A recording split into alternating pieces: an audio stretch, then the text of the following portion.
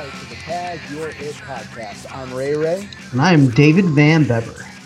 And man, we are back in action doing this thing. So I didn't mention it. I mean, I mentioned it in the update and everything, but if anybody's new or you're just getting around to it, whatever the situation is, now Tag Your It podcast is a coalition of two dudes, two different states. And now Lynn Valley's pretty rural. I'm going to have to say rural now because I'm in the rural. I can't say rural because that would be a city boy thing to do. But now, so you're rural and I'm rural. So we're coming to you from Lynn Valley, Kansas, which is Dave. And now I'm in the beautiful Brighton, Missouri. Just a nice unincorporated. So we got like gated community versus, I guess, unincorporated community. So I lost the thing there because if anybody watches this show and you are a caller from a call center doing spam calls, you're getting in the way of Tag Your It time. So if you have any control over like the numbers you're calling, do not call my number on Mondays. How about that? Let's keep it there. So anyway, we're still. Have you noticed an uptick in spam calls over the last few months? Heck yeah. It's I mean, as a barber, my phone number's on my license. So if it's a business license like I had before with my first barbershop, yeah, it puts me on lists everywhere. So I still probably getting that. And there's some other things with the move. I'm sure my number's out everywhere. But anyway, that's I have no clue how many. I used to not get them all the time. Now it's like at least 2 or 3 a day. And so I think much more. I'll block numbers. I'll block numbers. And I don't think that does anything. Yeah. Yeah, AI is going to basically exist to call you all day to annoy you, I think. We need to rethink this thing. So anyway, well, man, it's awesome to be back in the studio with you, Dave. And also just hopefully we end up sparking some discussions and getting more interaction back on, in the Facebookiverse and at the annual meetings and just any time we're out and about. Hopefully we get some more interaction again so we can generate more topics and be able to help the churches and the Missouri Baptist Convention that we are involved with, and even outside of the Missouri Baptist Convention and the SBC. We thank all of you who have just been listening. But if you could make your voice heard and send us emails and messages on Facebook, that'd be awesome. If you could subscribe on YouTube, make sure you put a review out. So, like I said, I'm going to do the whole Joe Webbin thing, and I know you don't have money. We're not asking for it, but we're just asking for a couple minutes of your time to put a review in, 5-star it, and subscribe, whatever. Put a review on your favorite podcast app. Get the stuff out. So we are going to do something awesome, aren't we, Dave?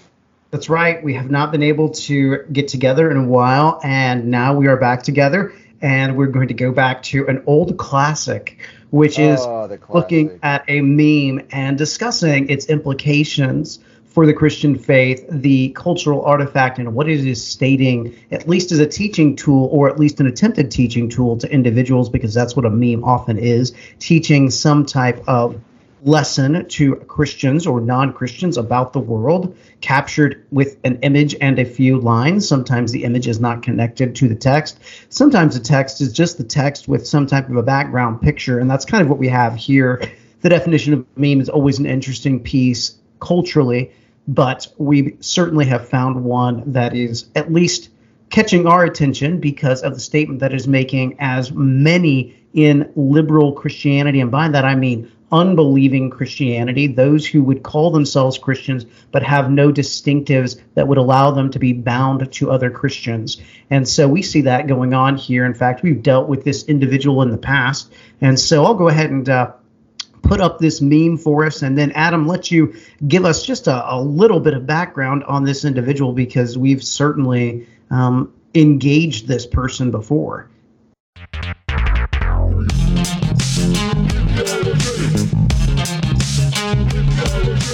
But now we are in the meme studio, and we're looking at this meme, and so it's more than just a meme. We wanted to kind of capture, because you get memes like this again. Our tagline here at Tag is "Think before you meme."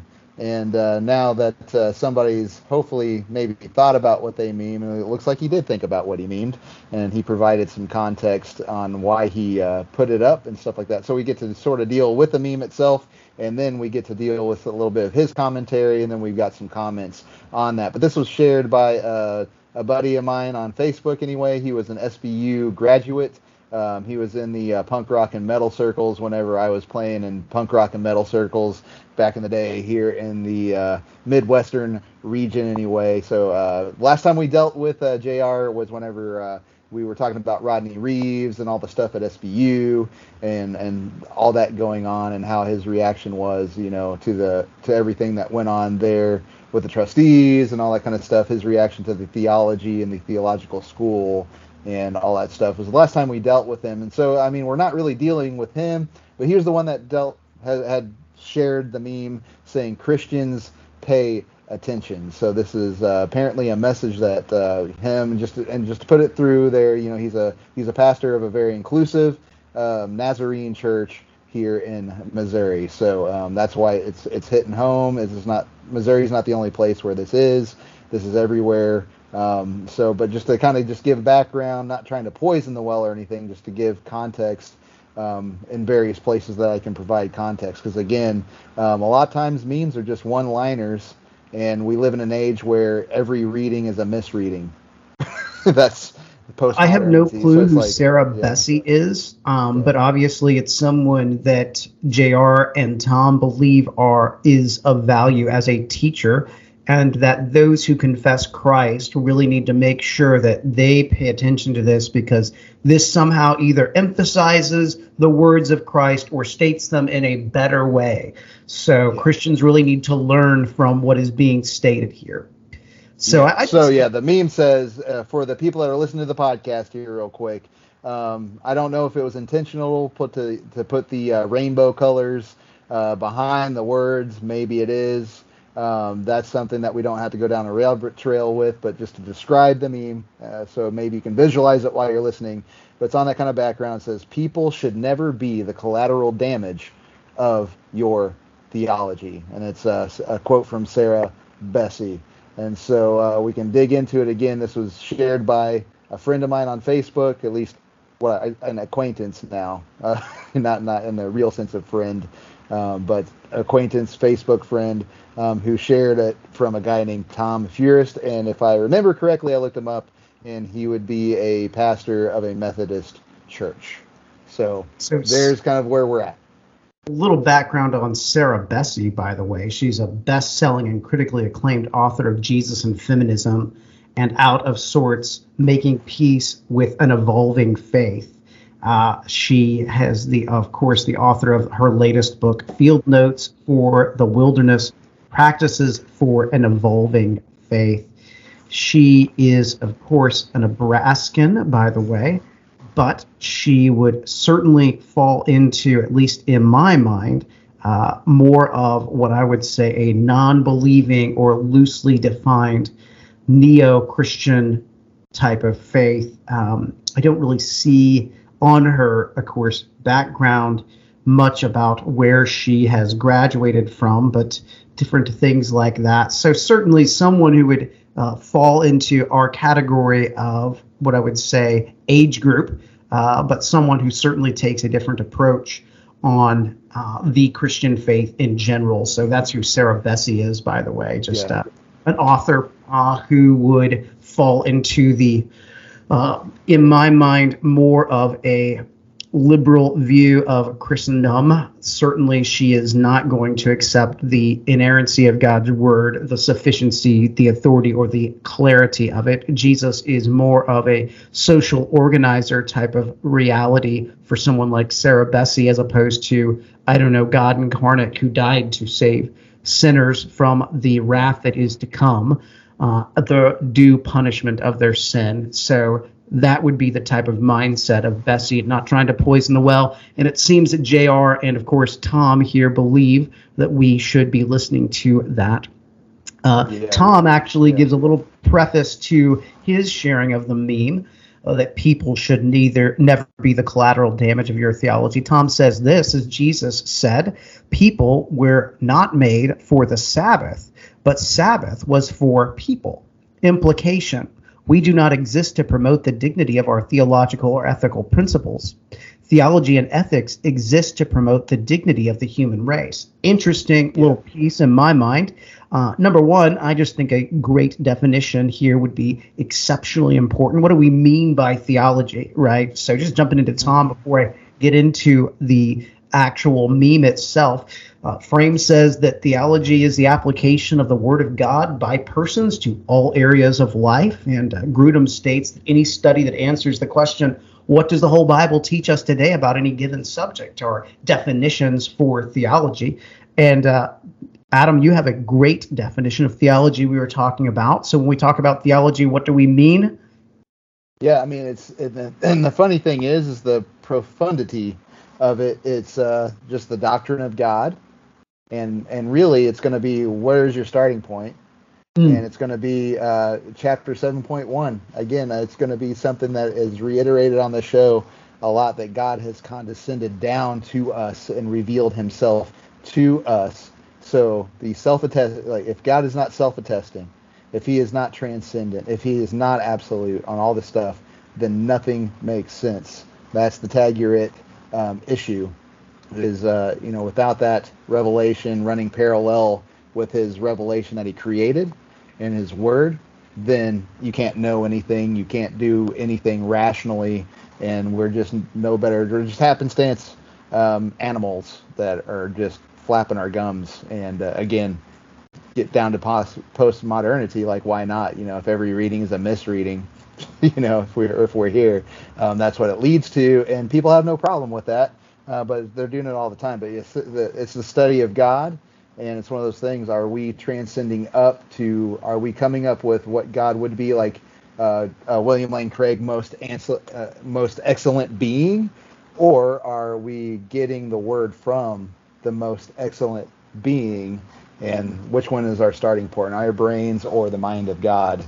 And I understand that from the Institutes, there, Calvin kind of gives that conundrum, but we know that we are derivative, and God was self-existent, and so it has to start with God, or else you'll go nowhere, and you'll drive your car into a wall because you have no lines to guide you if you're not following God. And so again, it's just the study of what God has revealed of himself. And again, chapter 7.1, and this would be in the Westminster and the London Baptist Confessions. I like to always throw them together because it states that we would not have any fruition of him, and we would not know him as our blessedness and reward, but by some voluntary condescension on his part, in which he was pleased to do.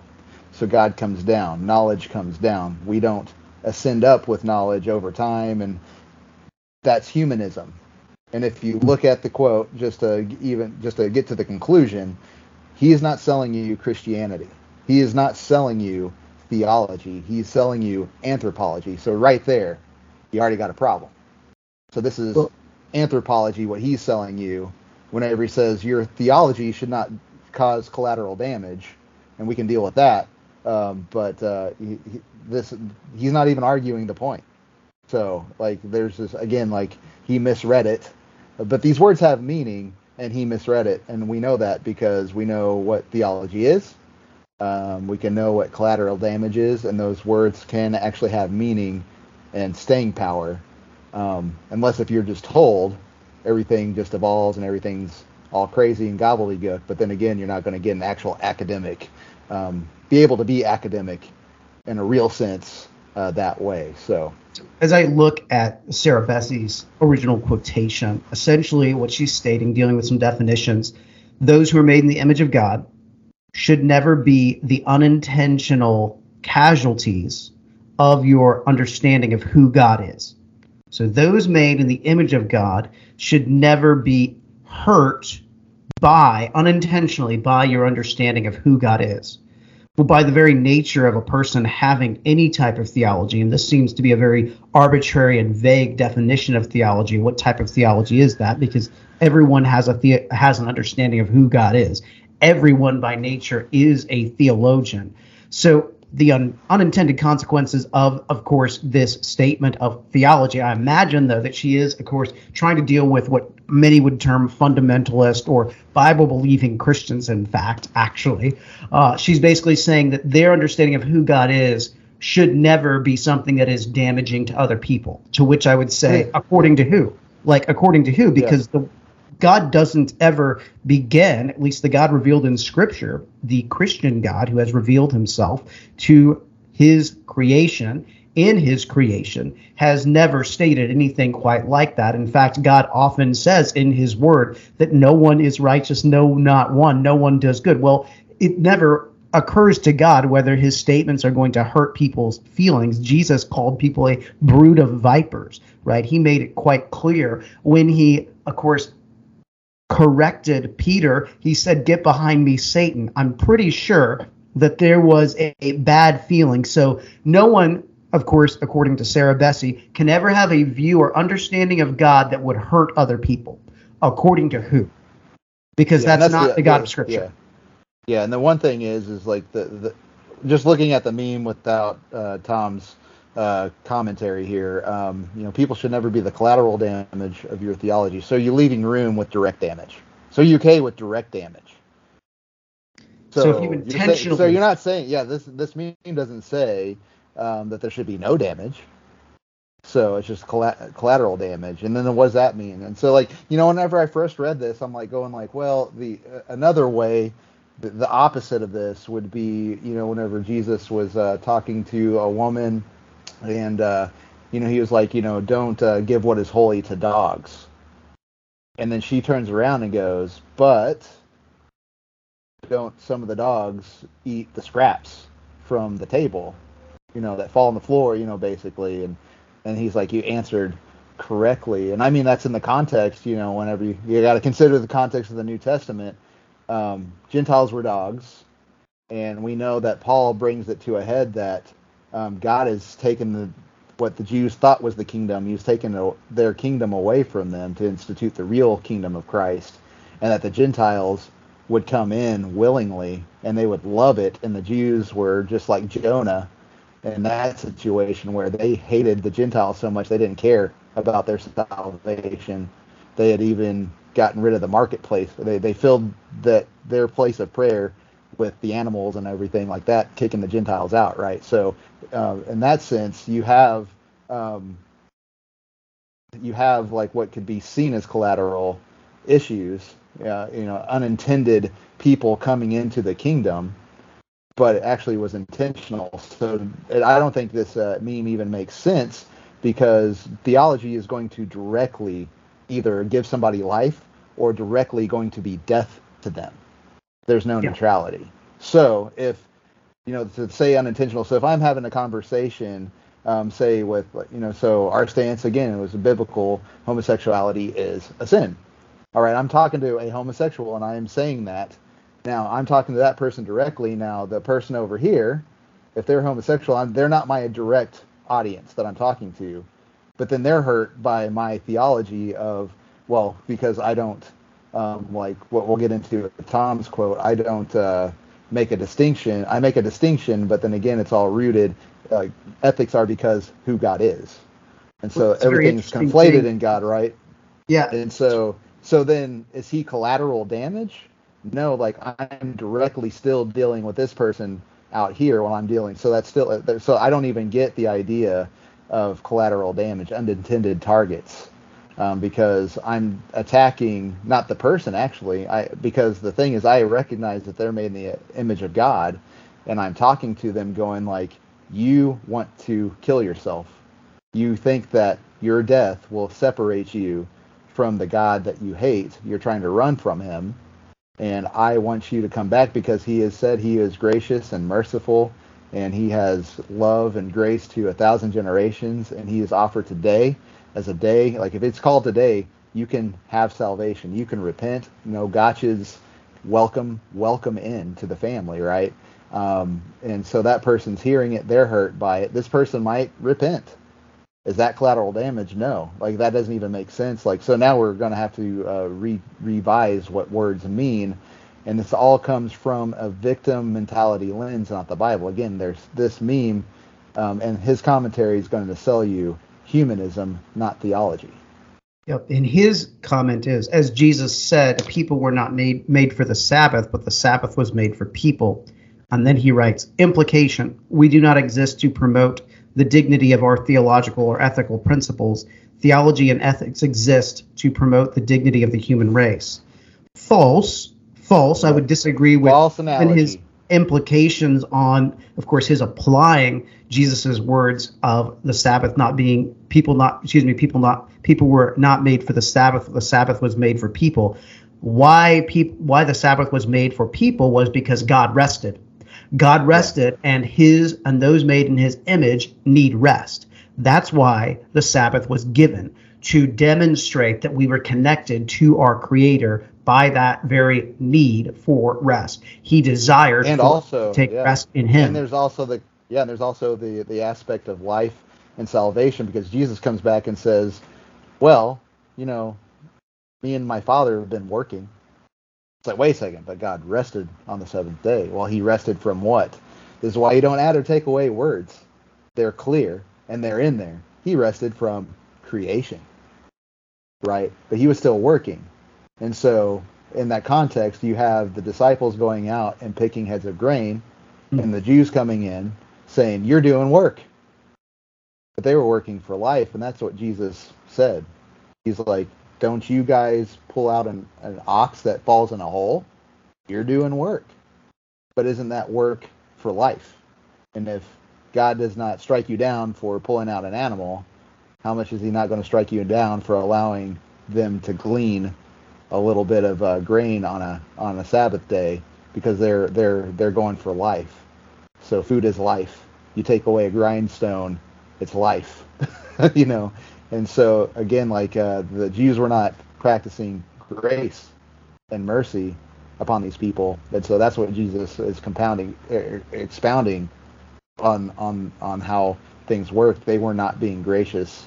They were not doing justice correctly, and they were not applying grace correctly to their brothers. So that's what he was attacking. So you have to bring in that context. You can't just take, again, what he wants to do is just like what he did with this meme. Put a bunch of non-context in there and just let it fly out in the ether, and he's treating the Bible as this, like you're reading the Proverbs and they're all separated, like there's nothing connecting them. My question, but he's trying to connect them. Again, humanism. Yeah, my question would be, okay, in sharing this quotation, what if I am the collateral damage? What if I am the casualty of your statement? In other words, what if it hurts me? Right? What if it hurts me that you think people should never be the collateral damage of your theology? You're making a judgment statement on me that hurts me. Mm-hmm. Therefore, by implication of your meme itself, you have demonstrated its inability to actually act, because someone will respond to it in a negative sense no matter what. Therefore, can you even share a meme like this? Because you can't judge. You can't say things that cause people's feelings to be hurt. Therefore, you've demonstrated the absurdity of this type of statement, because when you make a statement, you're making a moral judgment. This is an ethical statement. Sharing it is an ethical statement. Therefore, your ethical statement is saying that what I believe is unethical, therefore making a judgment demonstrating that your fundamental statement of you should never hurt anyone is actually absurd. Yeah. So, again, the first issue is false analogy. It breaks down because it's a false analogy. Two, it's because it's a false analogy, it's incredibly wrong, which leads you to the implication. So, like, there's no, again, if you, like, there's a way to exposit things. And so you have to do the grammatical, historical work, and then you have to go then, theological reflection, and then do that's how you do your contextualization. You go from then, theological reflection, us now. Easy. I have to always thank David Helm for his expositional preaching book and drawing out that diagram, because it has helped me a lot to think about what to ask of the text to expound. Oh yeah. It's interesting to get there. And so, yeah. But without that, this is all you have is Sabbath. I'm just going to pull an implication here, and that has after you do the theological reflection, and then no, it doesn't make sense at all. Yes, the great eisegesis of the text, Tom. Good work. Yeah. But he has a friend by the name of David Hall who does respond to him, which is an interesting piece here, by the way, giving us a little bit of understanding. Hall says to Tom, I always appreciate your posts because they are thought-provoking, even in the moments we may not agree on certain points. I wanted to ask a question about your final assertion, or for clarification, if I may. You said theology and ethics to promote dignity of the human race. If I understand you correctly, you're saying you need to not be entrenched in our dogmatic theological positions, but be engaged in dynamic process of continually examining whether or not our inherent ideologies are life-giving or detrimental to the task of promoting dignity of the human race. Is that a fair understanding? In your mind, who determines what promotes the dignity of the human race? Is this a larger roundtable conversation with voices spanning across history and representing a disparate people groups who typically have not had a voice as well as those who have? If so, how do you think disagreements on these issues should be handled? Outstanding response in my mind.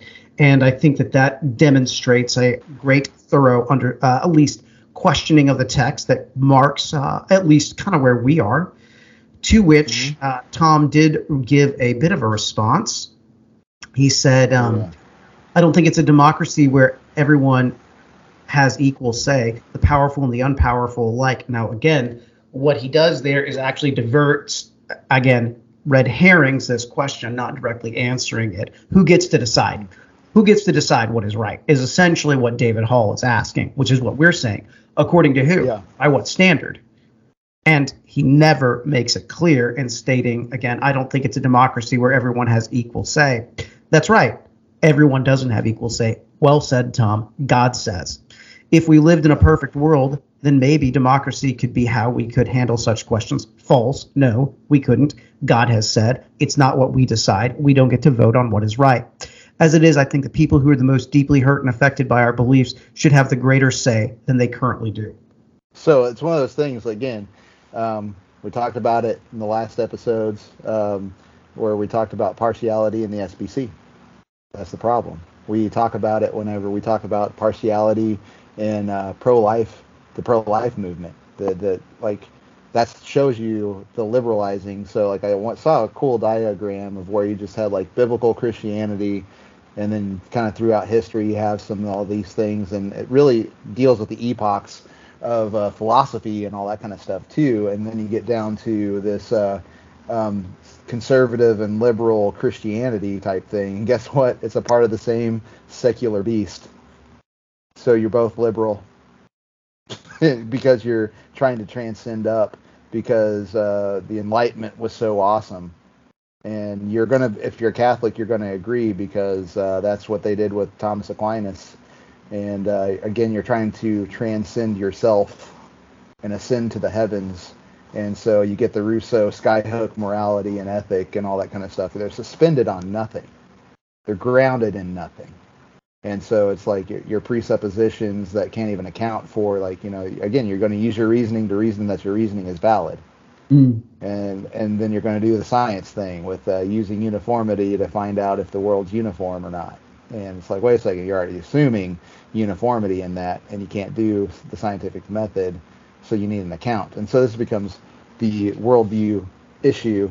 It is. And so, so you have to have God's revelation. He has to come down and say what is right. And, getting into the next part of his commentary on that, let me scroll up here, on the whole issue of theology and ethics is to promote the dignity of the human race. And it's like, no. So God is basically making us higher beings than himself. That's what theology is for. And that's borderline sort of Gnosticism of maybe a bad demiurge gets to repent through the people he made. And then we get to be better than the demiurge that created us. This is not coming from the Bible at all. But then again, do Methodists, which section of Methodists care about the Bible? the Church of the Nazarene. You call it, you care about Jesus, but he liked the Bible, so he didn't have any questions about that. Yeah. He had questions about like Jewish humanism and the Jewish kingdom, and them being all about themselves and basically taking what God gave them and turning it into another Tower of Babel. The thing is, it's so profound and so easy that people don't like to hear how easy it is. But the Bible produces a cyclical human history that if we stay in and of ourselves, we are always bent to destruction. We build something, it gets destroyed. God has given us a clear picture of that. So we need to stop and we need to go, God is the one coming down, being gracious, because the law is already on our hearts and we know and we're suppressing it. And he goes, here's the 10 Commandments. I'm gonna write them down for you. They're gonna be in front of your eyes. And then you got that, but then again you have the new covenant, that you have the Holy Spirit that writes the laws in our hearts to where we actually follow them, because the law that was written was weakened by the flesh. So we need to walk in the Spirit, and it's the same rules and all that kind of stuff. But it's God that gets to say, and what's in your heart has got to match the written word. They have to work in tandem, just like the creation and the special positive revelation of God has to work in tandem. So you have this heaven and earth always connecting in Christ. And so are you going to actually be a man of the Nazarene or not? Yeah, excellent. The true Nazarene. With that said, it just demonstrates the fundamental flaw within this type of liberal Christianity, if you call it that, because it's of no Christianity at all, because Christ saves no one from sin, because there is no sin to be saved from.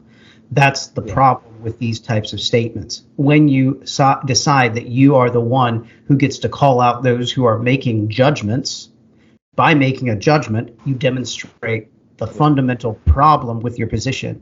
The position becomes, do you put God at the top where he actually already is, or do you put yourself at the top and state, I get to decide what God really said. I get to decide those who are being the power brokers who are diminishing the value of other human beings by their understanding of the God who has revealed himself.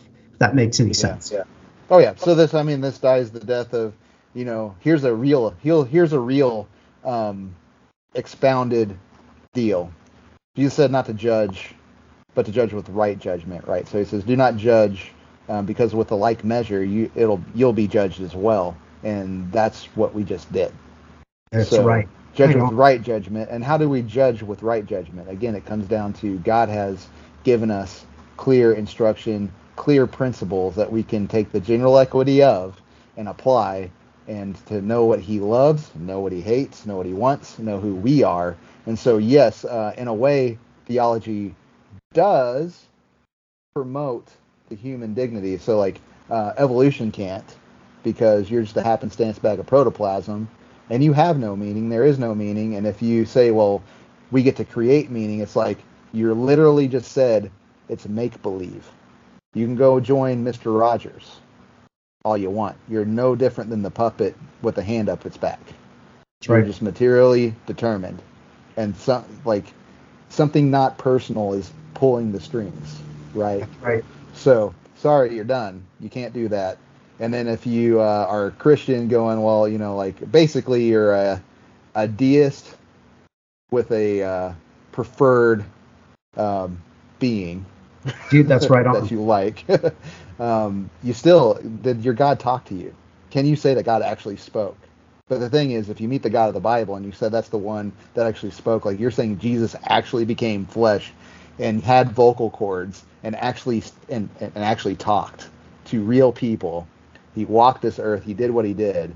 And then he says that I and the Father are one. He's the same God of the Old Testament that Moses met in the bush, that Jacob wrestled, the angel, all that kind of stuff. Then you have to take it all, and then you actually have to then get off your humanism, and you got to accept the whole story of the Bible. Where no, it's not promoting the Bible. Theology is promoting who God is, and it's who God is as he's revealed himself. So he promotes himself. He self-attests. That's theology. So again, like This is they're not arguing us, I guess. Yeah. Who are they arguing here? And so therefore, like, my theology is going to promote you, is what it says. You're made in the image of God. But what's unfortunate for the other side, and it's I hate the word fortunate because everything's providential in my world. There's no chance in that. But like, you gotta there's a matter of the nature of man. Again, if we were in a perfect world, we would probably come to these conclusions, right?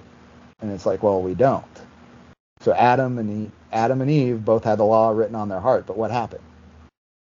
They suppressed the truth. They forgot God. They wanted to build their own kingdom. They wanted to have their humanism. They wanted to promote their own dignity, that they could make a moral choice.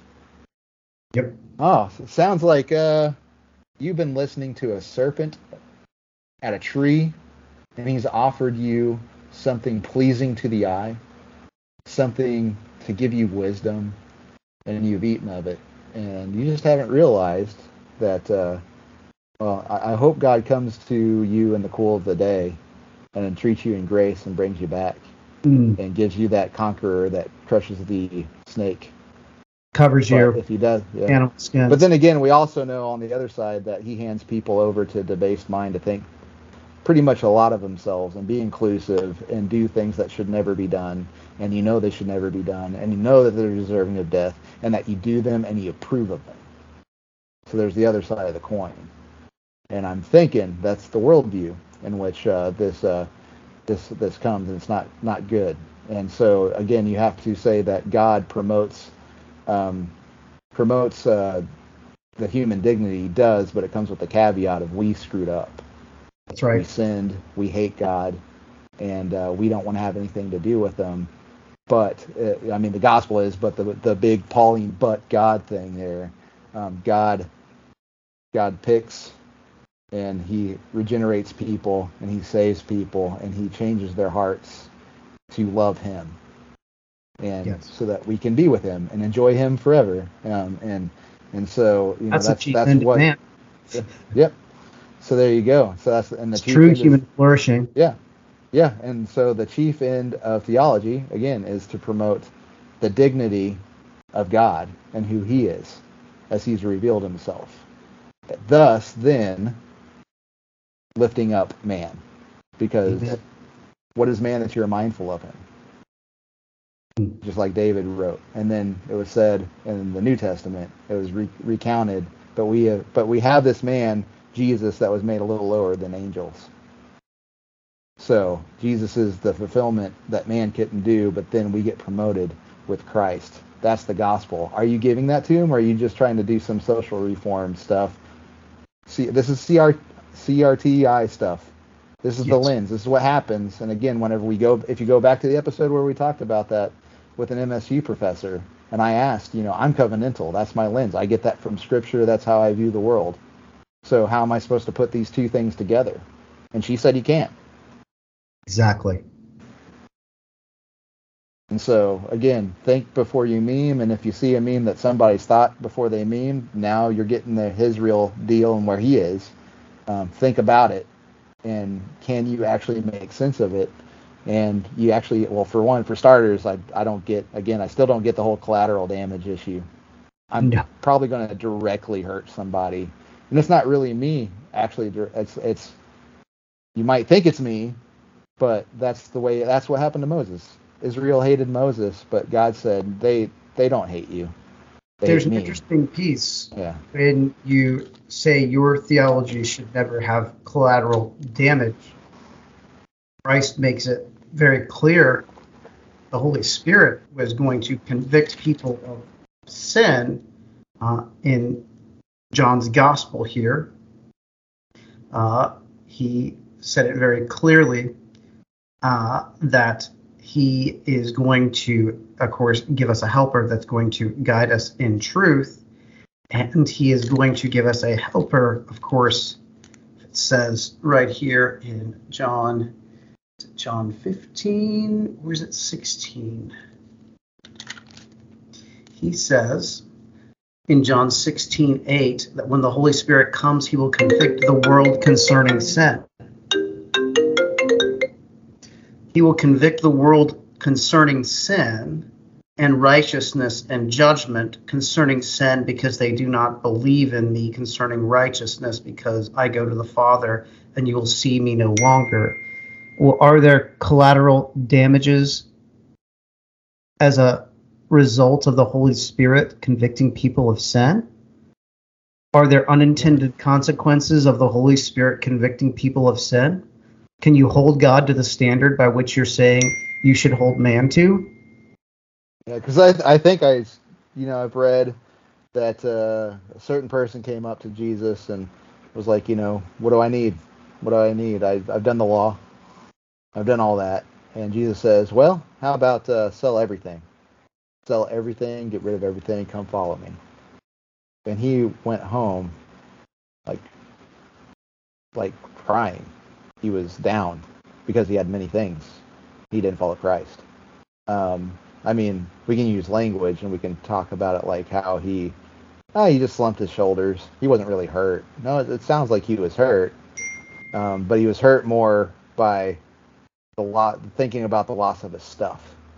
But it's still hurt. But then again, he's a rich guy. If you have CRT crap in your head, you don't care about rich people, right? So maybe if your humanism doesn't care about people without partiality, maybe you need to shut up.